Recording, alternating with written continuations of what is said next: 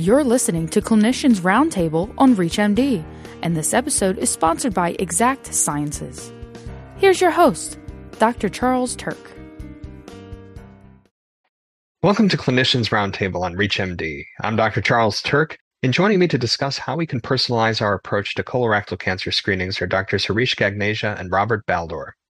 Dr. Gagneja is a board-certified gastroenterologist at Austin Gastroenterology and serves as the governor of the South Texas region of the American College of Gastroenterology. Dr. Gagneja, welcome to the program. Thank you. Thank you very much. I'm glad to be here. And Dr. Baldor is a professor and the founding chair of the Department of Family Medicine at the UMass Chan Medical School, Baystate. Dr. Baldor, it's great to have you with us. And pleasure for me to be here as well. Thanks for inviting me. To start us off, Dr. Gagneja, can you tell us why regular colorectal cancer screenings are so important? Thank you for asking this question. As we all know that colorectal cancer is the leading cause of death in the United States and all over the world. And hence it's important that we do some screening modalities to prevent this deadly cancer. Importantly, colon cancer is one cancer which gives us opportunity to act before it becomes cancer. Because colon cancer develops from polyps. Polyps have a long dwell time, almost 10 years or more. So it gives us a lot of time in between where we can remove the polyps and prevent colon cancer. If you look at the screening for the last 3 decades, there is a 53% decrease in colon cancer diagnoses. Putting it in numbers, it's 550,000 cases. That's a remarkable advancement we have made with the screening of colon cancer. Now, turning to you, Dr. Baldor, how can we help educate patients about the importance of these screenings? It's incumbent upon us to bring this up to our patients and talk to them about cancer screening, about colorectal cancer screening. This is one of those tests that I don't think there's any controversy about. There's some controversies around different screening tests out there, but this is not one of those things. As you heard, this is life-saving. And I actually attest to that in the time that I've been practicing. When I was in training, saw a number of cases of colorectal cancers. In the last 10 years, I've not seen a case. Why is that? It's because we do screening. We do have the advantage of the Medicare annual wellness visit, which is an opportunity to talk with patients who have Medicare about different aspects of prevention and wellness. So this is a clear something to bring forward to them as an appropriate screening test. And of course, we're talking about younger folks too, many who are not on Medicare, as the recommendations have dropped for screening. And I think it's just one of those things, people coming in, lots of interest in these days on health and wellness. And so when they're coming in, this is a key thing that we should be talking about because it truly is a life-saving screening modality that we have available to us these days. And as a follow-up to that, Dr. Baldor, to review, what are the different types of screening methods and how do you approach working with your patients to select the best options for them? So we have these wonderful screening tests, these stool screening tests. Individuals can do it in the privacy of their own home. There are fecal immunochemical tests. There are fecal immunochemical tests with DNA tags on them as well that are available. So these are wonderful tests. Of course, it's true that if it's positive, people will have to follow up with a colonoscopy. So it's important that they are informed of that component of it. But if it's negative, they're good. They don't have to have the colonoscopy. So we really have just terrific screening, safe, easy things you can do in the privacy of your home. Testing that's available for folks. And so it's important that they understand and hear about these methodologies that are out there. There are kits and things we can mail to them. They don't even have to come into the office to have these things done. A whole host of ways of approaching this.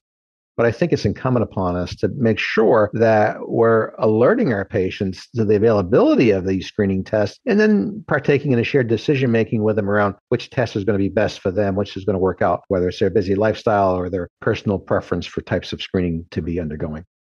For those just tuning in, you're listening to Clinicians Roundtable on ReachMD. I'm Dr. Charles Turck, and joining me today are Drs. Harish Gagneja and Robert Baldor about how we can utilize shared decision-making for our patients undergoing colorectal cancer screening. So, Dr. Gagneja, once primary care physicians like Dr. Baldor refer patients to you, how do you coordinate their care and create an individualized management plan? Thank you for asking this very important question. So, when a patient is referred to us, so there's 2 different ways of tackling this. One is we can do open access colonoscopy. Second will be patient is seen in the office.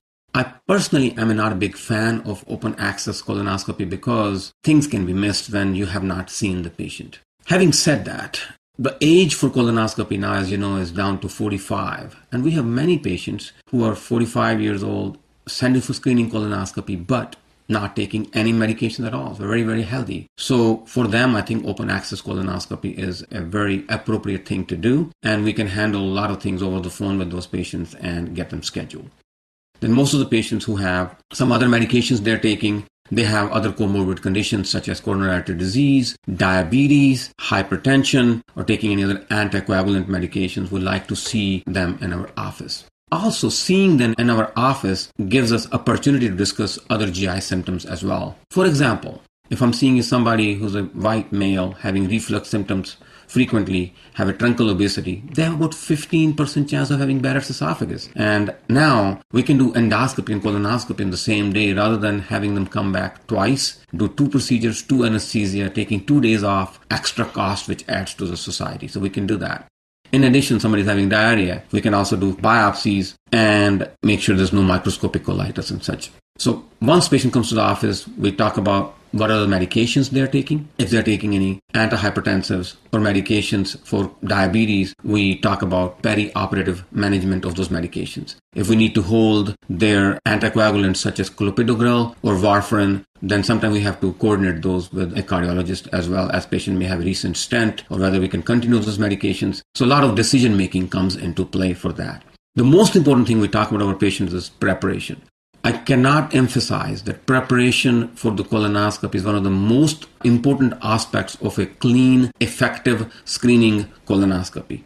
Because without a clean colon, we really cannot clear the colon. So we talk about that at length in our office visit with the patient. We also go over the risks and benefits. Risks of colonoscopy, perforation is 1 in 1,000 or so. In good hands, that's very, very low risk. Other risk is bleeding. Bleeding can be 1 to 2%. We talk about that. Risk associated with anesthesia, we talk about that as well to our patients. And as we come to a close, I'd like to hear some final thoughts from each of you. Starting with you, Dr. Gagnezia, what would you like our audience to take away from this discussion? Absolutely. So, number one, again, I said before, colon cancer screening saves lives. We have multiple options available. Options are either colonoscopy, which is an invasive test, but a non-invasive test as well. But I would also mention that colonoscopy is the only preventive modality. Other modalities are screening modalities. So if your patient is doing any non-invasive testing, such as stool-based testing, whether it's a FIT testing or a DNA testing, then make sure that the patient goes for colonoscopy, because without that, you're not getting any, if the test is positive, of course. Without that, you're not getting any benefit of this screening modality. It's recommended that patient goes for colonoscopy within 3 months of a positive test.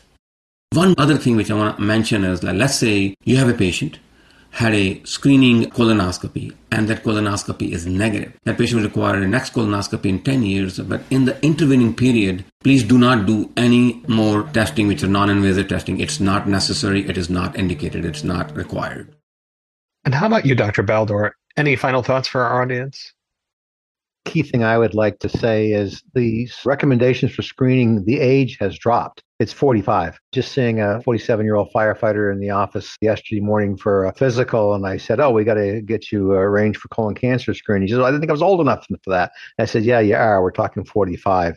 We've always had a lower age for folks at higher risk, but now for everybody it's 45. So I think that's probably one of the biggest take-home points. The other 2 take-home points I would say, one is, as we do refer people for direct colonoscopies, that it's incumbent upon us as primary care clinicians to make sure that we're counseling people about the importance of a good prep so that they have a good clean colon, which we just heard about. And then the final piece is, if you're not interested in whatever reasons, don't feel comfortable with a colonoscopy, there's lots of home-based stool testing that you can do in the privacy of your home to send off. And if that's negative, that's terrific. If not, of course, you will need a colonoscopy for that. So I think those are the key pieces of this. And I'll just come back around to saying this is clearly no controversy about screening for colorectal cancer. We should be talking to patients about this. We should be encouraging it.